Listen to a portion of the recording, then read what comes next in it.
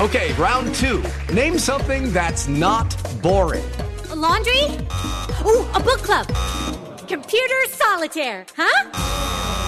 Ah, sorry, we were looking for Chumba Casino. That's right, ChumbaCasino.com has over 100 casino-style games. Join today and play for free for your chance to redeem some serious prizes. ChumbaCasino.com. No purchase necessary. Void where prohibited by law. 18 plus. Terms and conditions apply. See website for details.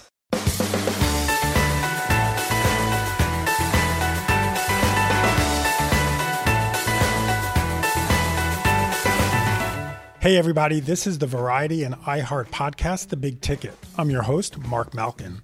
Welcome to the last episode of 2020. Today we have a really special show with two guests. First up is Wonder Woman star Gal Gadot.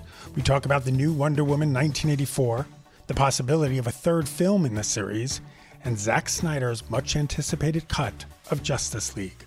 Then later, Regé-Jean, star of Netflix's latest soapy series sure to be addictive, Bridgerton. We'll be right back after this short break.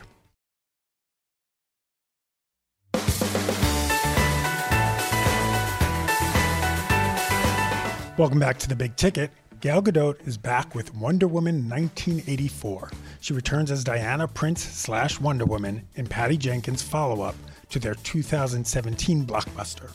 The release of Wonder Woman 1984 had been delayed several times before Warner Brothers announced it would hit HBO Max and theaters simultaneously on December 25th. I caught up with Gadot via Zoom to talk about the new movie, the possibility of a third film, and shooting Red Notice with Dwayne Johnson and Ryan Reynolds. Here's Gal Gadot. So let's talk about the world of Wonder Woman. So much fun. It is so much fun. You just kick ass like you always do.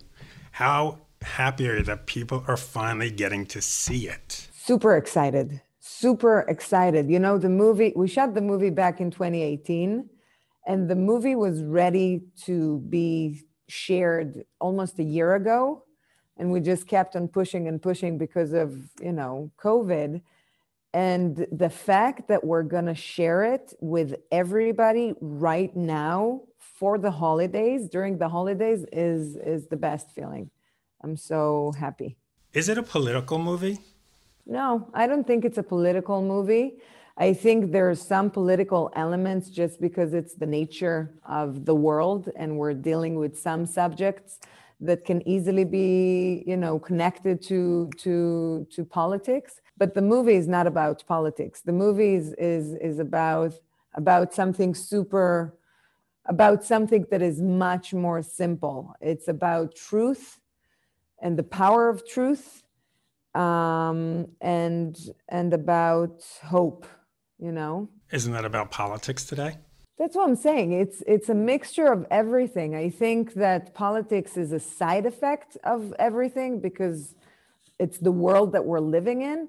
Right. But it always comes from it always starts with us, with the people, with humanity. And then it diffuses all the way up to politics and the people who controls the world. What do you say when you hear people say that Maxwell Lord is Donald Trump? And I'm just going to say that one line. He says, I'm not a con man. I'm a television personality and a businessman. How could we not think it's Donald Trump? It's interesting because when we shot it, we didn't really think about it until we got to the White House. And then we're like, But it all started, Maxwell Lord has so many different versions in the comic world, in the comic books.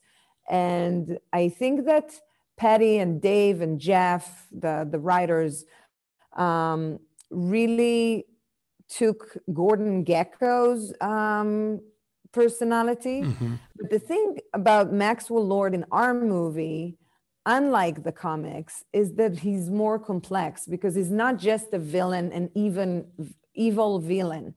He is a regular person who wants to be all these things that you would think that you would see on TV and all of that. And I think, and I know from Pedro while we were shooting the movie, that at a certain point, he just focused on the page and what was there. And along with Patty, they just created this character.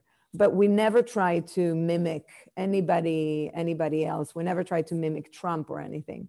And is there a message in the movie of careful what you wish for? Yeah, that's what it's all about, really. Because again, we're living, back in 2018 or even 2017, 2018, before the script was written, Patty and I already discussed the story for this movie while we were shooting the first Wonder Woman back in 2016. Okay, so back before we knew anything. But and we felt like the Wonder Woman saga should be like the Bible, like she should have a Bible. So the first chapter was about love, and this was the birth of a hero, the first Wonder Woman, humanity, and all of that. And with the second one, when we discussed the plot for the second one, we already felt the world was going to a dark place, and we wanted to touch upon that. So, of course, as someone who gets to make these type of movies, we know that we have this opportunity to use this huge tentpole and this huge IP that is a household name everywhere.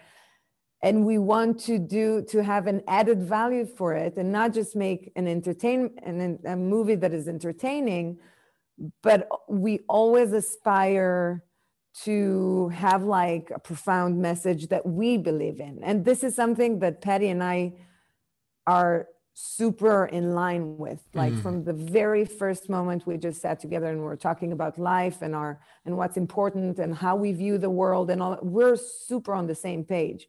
So with us, we just wanted to use this tentpole and try to maybe touch upon people's heart and remind them of what we believe is important. And I think that in the past, few years, truth and fake news and all of these issues had been a hot potato, a hot topic. And we wanted to touch upon the place where when is it too much? When are we really like, we just want more and we're not thinking about what's the cost of our want, right? If it makes sense. Well, one of the things that I kept thinking about is, the movie's coming out now. If the movie came out when it was supposed to, we would be looking at it through a much different lens. Prism. It I agree with you. really changes. Isn't it crazy?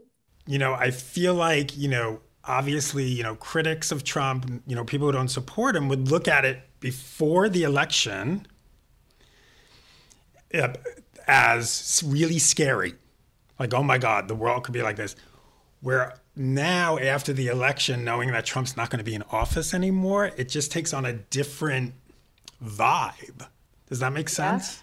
I feel like the movie, regardless of Trump, I think with everything that happened just in the past year, we could have never anticipated how relevant the movie would be. Because now when everyone had time to reflect on their lives, and we've all been suffering from this pandemic and its implications on our lives, I think that we're more connected to our deeper selves. We're more connected to our compass, our inner compasses. And that's why I think the movie has the potential to hit on a very, loud nerve. Yeah. Now I have to talk to you about the 80s, because I'm a child of the 80s. I noticed they didn't put you in too much 80s-ish. You had some of the high pants. I saw some pants and shoulder pads. I was going to say some shoulder pads. And big hair. Oh, the 80s were and bigger lip hair liner. The 80s were bigger hair than that. The good stuff from the 80s. See, I'm from New York. I'm from Queens. Hair was that big. Not that big, that big. Like Aquanet. Different standards. But I noticed, they put Kristen Wiig, they put her in the whole aerobics thing, but they stayed away with that with you. Was that on purpose, do you think? Or you tell me. Yeah. We felt that Diana should always look timeless, Right. So we wanted her to look timeless and to look elegant, but to look like she's, in the 80s. So we Right. were very precise about her looks. And how much did you laugh every time Chris put on when he put on the parachute pants? I used to it. He loved it. He's the only one who can pull off this look, honestly. But in real life, he actually got himself his own fanny pack. And he used to ride bicycle around the sets or locations, wherever we were, and come visit us. And he completely looked like someone from the 80s. He loved the whole fashion and style that at the time, he was using it for his personal life. And it looked good on him. He's a method actor. That's what it is. Exactly. His method. When did you find out that Warner Media, wanted to put it on HBO Max and in the theaters at the same time? When did those discussions start? A few weeks before we announced. That was, it wasn't an easy decision, but we started discussing this a few weeks before the announcement. Were you surprised then when they made the further announcement that all the movies were going to HBO Max, that, people like Christopher Nolan were not happy and saying that filmmakers weren't being treated fairly? Yeah, they're right. Yeah. So you knew about everything? No, I did. I had no idea about the entire slate for 2021. Right. The discussion that we had was personal, only about our project. But yeah, I was surprised by the announcement as well. Do you think doing things like this, I know it's only supposed to be a year plan, but people are going to get really used to watching movies in their living room? I'll tell you what. So I remember when music became super accessible on Spotify and Apple and all of that, everyone were worried that what is it going to do to the concerts and everything. Whenever there's a good concert of an artist that I love, I would always prefer going to the concert. There's nothing that can replace the experience of being there live and hearing it in the right volume with the atmosphere and all the people and the crowd. So that's how I feel about moviegoers as well, because I remember a few years back, someone showed me a research that out of all the population of the world, only 11% of the people go to the cinema. And they are the movie lovers, okay? It's not a big percentage when you think about it. And I don't think that's going to change. I think people still want to have the full 360 event of enjoying, a movie in the cinema. So I think that's going to be back. I think that the whole pandemic kind of accelerated what the streamers were already about to, where they were already heading. But I'm convinced that once the pandemic is over, it's going to be the theaters will be back to self. I just hope that they have the ability to survive until that happens. So when do you start shooting number 3? I don't know. It's interesting because it's all together. We don't talk about it yet. We have no idea. You never know. I would love to do another one if the story is great and with Patty, of course. But I don't know. We'll have to wait and see. Patty has talked about she wanted to take a break from working on it because she wanted to see the impact of COVID-19 on the world. So it'll be interesting to see where that goes. Yeah. Because we want to see a third movie. You want to see a third movie? Yes. Huh? I want to see a third movie too, to have like a nice closure, a trilogy. Who said closure at number 3? Number 4, number 5. Zack Snyder cut for Schneider. Why do I keep saying that? I'm a Jew. I should know these things. Let's talk about that. How excited are you that the world is going to see what his version of the movie was going to be?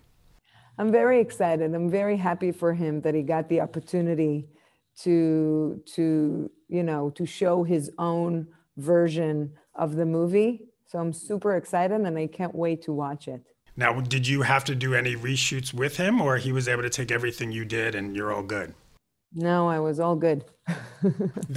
How easy is that job? I know, it's the best, right? Didn't have to shoot one more day. Crazy.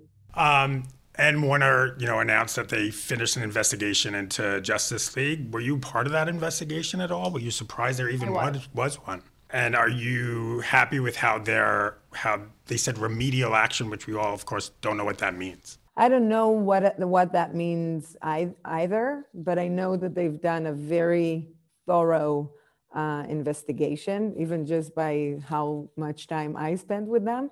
And yes, I'm curious to know what's going to be the outcome.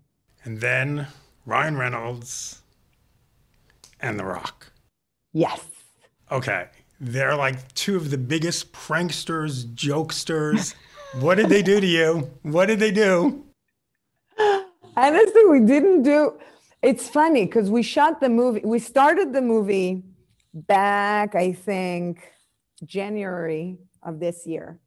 And we were shooting for a few weeks, and then COVID hit and we halted everything. So when we came back on August or September, it was such a different environment to be working on. They're the best and I adore them and I loved working with them. But we shot in such crazy, the entire crew had to be sequestered and had to be away from their families. And just the atmosphere on set is always filled with tension because people are so worried about COVID and everyone looks like spacemen because they're wearing all the PPE and it's crazy.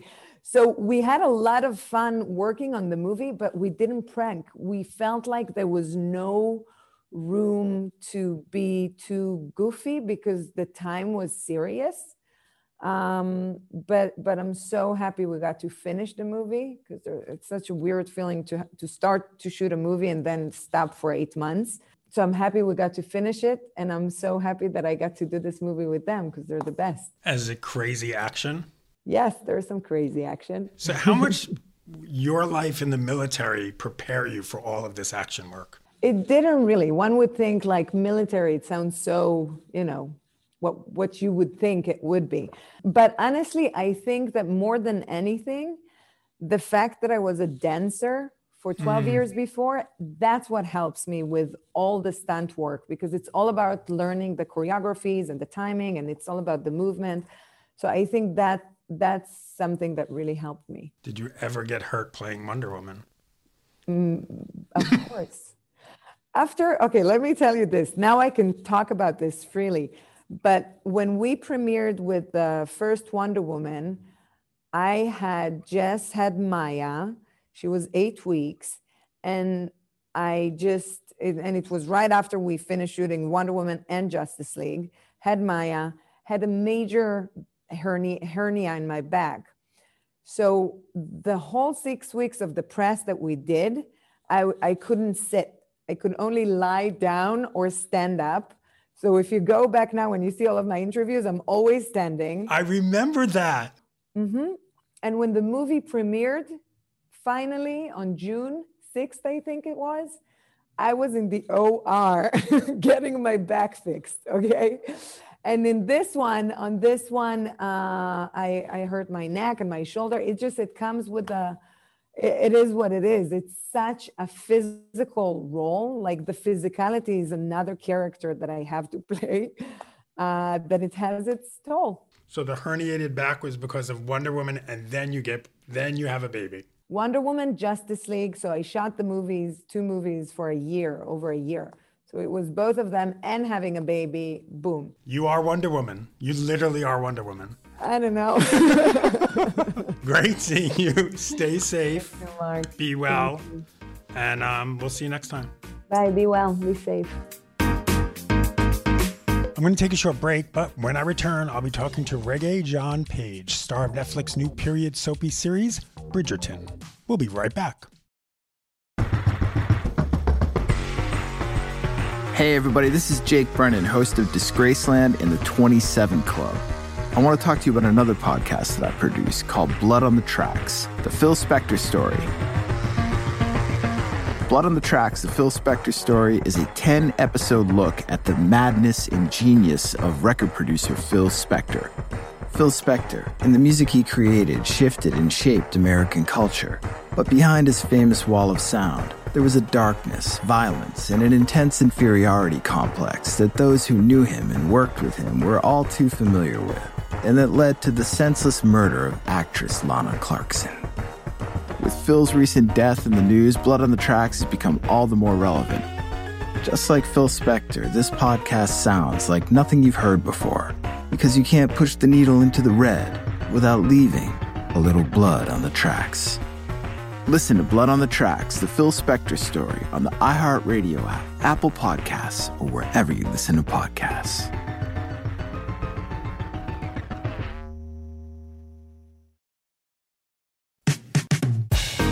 Welcome back to The Big Ticket. I'm your host, Mark Malkin. You may know Regé-Jean Page from his work on the 2016 miniseries Roots and Shonda Rhimes' short-lived series For the People. Now it's time for his most high-profile role to date. In Bridgerton, Shonda Rhimes' first scripted series as part of her Netflix deal, Page stars as a duke in Regency London who gets involved with a young society woman named Daphne Bridgerton. Bridgerton is not your grandmother's period piece. In this British Empire, the Queen is black and the aristocracy is populated with people of different ethnic backgrounds. People who you probably wouldn't see in a Jane Austen novel. The series is narrated by Julie Andrews as the voice of Lady Whistledown. And if you listen carefully, you'll hear music from Ariana Grande and Shawn Mendes being played during some of the high society opulent parties. Here's Regé-Jean Page. Congratulations on this show. It is. Thank you very much. Oh my God, so much fun. My husband and I started watching. They had sent me early, and we started watching it, and we didn't stop. The only time we stopped was because there were some episodes that still had some of the green screen, and we didn't want it to be ruined. We really wanted to watch it when it was solid. It's so good. I had no idea what to expect. Oh, I'm so pleased. I'm so happy that you enjoyed it and got all that from it. Green screen or no. Yeah, and then, the music, my husband's like, wait, that's the Shawn Mendes song. Wait, that's Ariana Grande. I'm like, what? Yeah, we're sneaky like that. There's definitely a sense of fun and mischief, like weaved throughout everything. It's in the thread of the edit, the music, the acting, the costumes. Like we're in a mischievous place. So have you ever read a romance novel before you got this job? I mean, I'm not big on boxing things into genre. I think most things are romances to various degrees. It's all about kind of how far along the dial you dial that in. Right. And so the answer would be yes, I assume I have, but also I don't think I've read anything that is within the kind of romance scene box, So it's my favorite thing about this job is new things and new experiences. And this is a genre that has been very, very fun to play around in. It's a new show. So tell everyone, what is Bridgerton? What should we expect? What's the plot? What's different about it? Bridgerton is something a bit like if Jane Austen met Gossip Girl and maybe 45 Shades of Grey. And so we have a lot of fun in period costume. It's set in the Regency period in 1813. It is a romance and a fantasy, and it is a big, warm Regency hug that we're delivering to you just for Christmas. It's that. Wow, they gave you those talking points. It's a hug. Brother, don't sell me short. I gave them the talking points. It is more than a hug, though. It strays into various forms of intimacy. Spoken like a Brit. We do our best. We're very, very good at our euphemism repression game. And that's very much kind of where we're playing here. It's the fact that everyone has the same furtive desires below the surface. It's just so much more fun when there's that bit of resistance before you can express it. And then the diversity and every person's shape, size, orientation, gender is there, which is so amazing. I mean, you're playing aristocracy. When was the last time you saw that happen in something that was based in a period piece?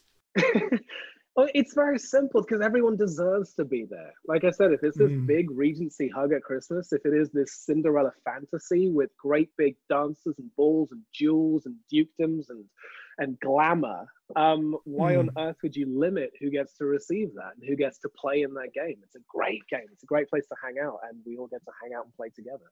You play Simon. Tell us who Simon is. Simon is a tall, dark, mysterious, shadowy, charming, thoroughly broken, problematic man, and comes with all of the attraction and repulsion that comes along with that. He's this great, glamorous shadow that needs to find himself and learn how to love and be loved. And how many times did you take your shirt off in the first season? I mean, that's a categorization question, because the difference between taking my shirt off and having my shirt taken off. You know, we might need multiple columns for this.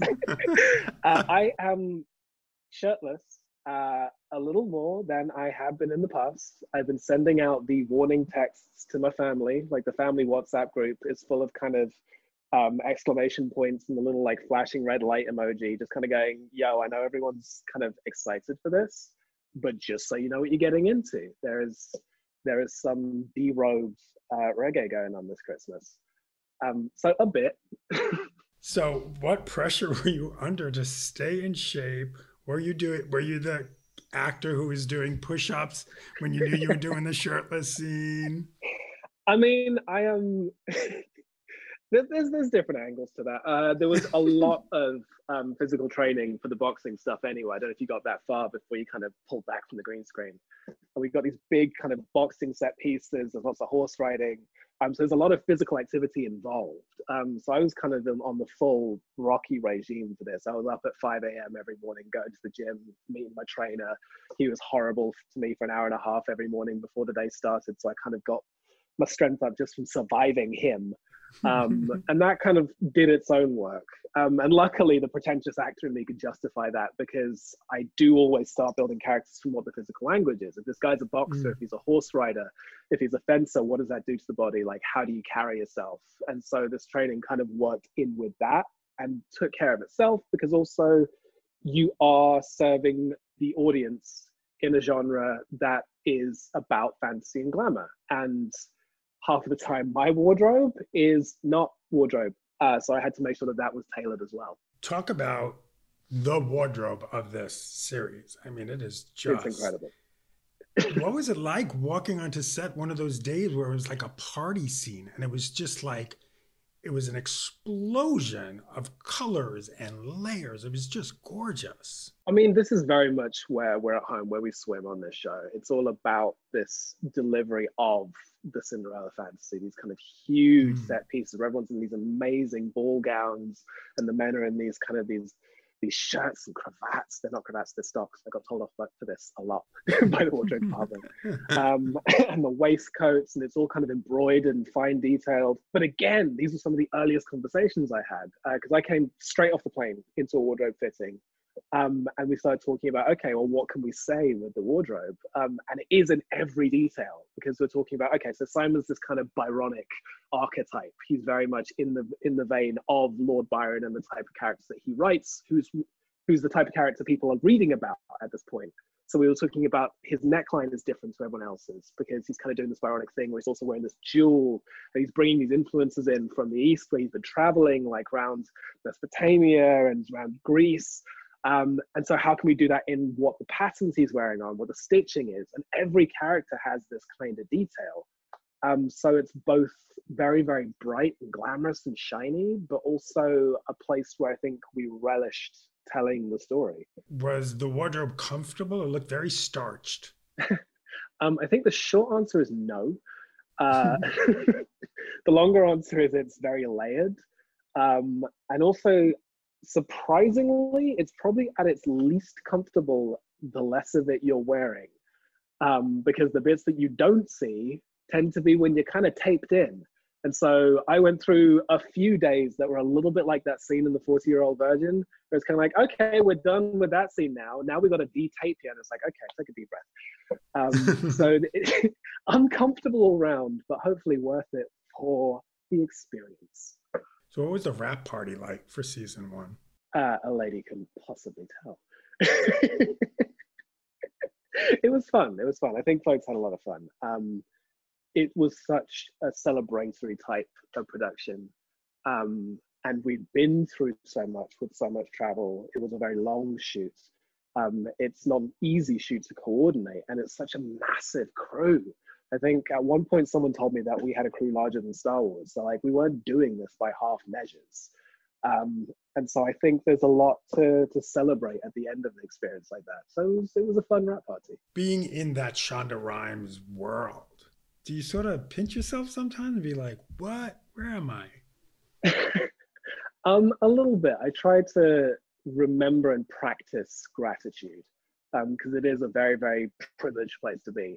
But also it's a place that I've chosen to be again because I like this company. I like these people. I like the ethos within this environment. I like that whatever we're making, I know that the company behind it has human aspirations as well as corporate aspirations. They like to empower people. They like to make people feel good when they watch the shows, but also make people think about the world that they're inhabiting and how we can make that better for each other, how we can be more human for having made this piece of fantasy entertainment. And that's a very, very blessed place to be, you know? And so I'm very, very grateful for that. And try not to be too cowed by it because it can be overwhelming, I suppose. This show obviously is groundbreaking in many ways. I think just a few years ago, this show would have a really hard time being made. Why was it able to be made right now? Obviously, Shonda Rhimes, she has a track record, but this is, like you said, this is something different. You're really like just sort of throwing that genre up in the air and going, boom. I think we're at a point where people are ready to see new versions of the world they thought they knew in all kinds of ways. I think the social conversation in the world has reached a point where people are like, the world we thought we knew is incomplete. And there are new perspectives to all the stories that we have been remaking. And also we spent the last few years doing a lot of remakes. Like this is kind of the industry joke, right? It's like another remake or another sequel or another old IP being resurrected. And I think that we're at a point where we are very, very hungry for new versions of stories and for reinvented versions of stories and new perspectives on things rather than necessarily just a comfortable pair of shoes to slip into. You know, we kind of want both. We want it all. And I know we joked a little bit about lots of intimacy, as you called it. But did you have an intimacy coach on set? I imagine you probably did. Yes, absolutely. We worked with a wonderful intimacy team headed by Lizzie Talbot, and it frees up the work of your actors so much to have someone direct and guide you and protect you and look after you. It's a little bit nuts that people ever did this without one. It's, you know, not impossible. You still have lots of good-natured people trying to look out for each other. But it's like getting on stage and swinging a sword around and going, we'll be fine, we'll work it out. I'll try not to hit you. You don't want to be hit, do you? Good, neither do I. We'll try not to. As opposed to having someone who knows what they're doing with a sword saying, here's how you don't hit each other, you know, but make it look like a real fight. And it's very, very similar. It's choreography. And once you have your choreography down, you get to concentrate on doing your actual acting work, which is a gift to your actors. And then obviously the narrator of the show is a woman named Julie Andrews. Julie Andrews. And we are all in awe. What? I mean, I sent a rather angry message to a couple of my friends at Shondaland when that was announced, because I had no warning whatsoever. I found out on Twitter and I was like, you can't do this to me. I was on the train. I was like coming back from a boxing training session. And I literally yawped on the train. I was like, "Nah!" And everyone kind of turned and looked at me and they're like, nothing. I mean, I can't tell you. And then just kind of melted into my seat in embarrassment. But it's incredibly exciting. It is an almost stupidly perfect casting, and we're all lucky to bask in its glow. Well, thank you very much, sir. This is great. It was nice meeting you virtually. Likewise. Absolute pleasure. Thank you, Simon. That was Regé-Jean Page. Bridgerton drops on Netflix on December 25th. Thanks for listening to this week's Big Ticket, and thanks for listening to this year's Big Ticket. 2020 is a year like no other. The suffering and pain that people have endured has been catastrophic. So I'm grateful anytime you decide to tune into the podcast. Here's to the holidays and the light that we hope is at the end of this very dark tunnel. Be safe, be well, and please keep wearing your masks. See you in 2021.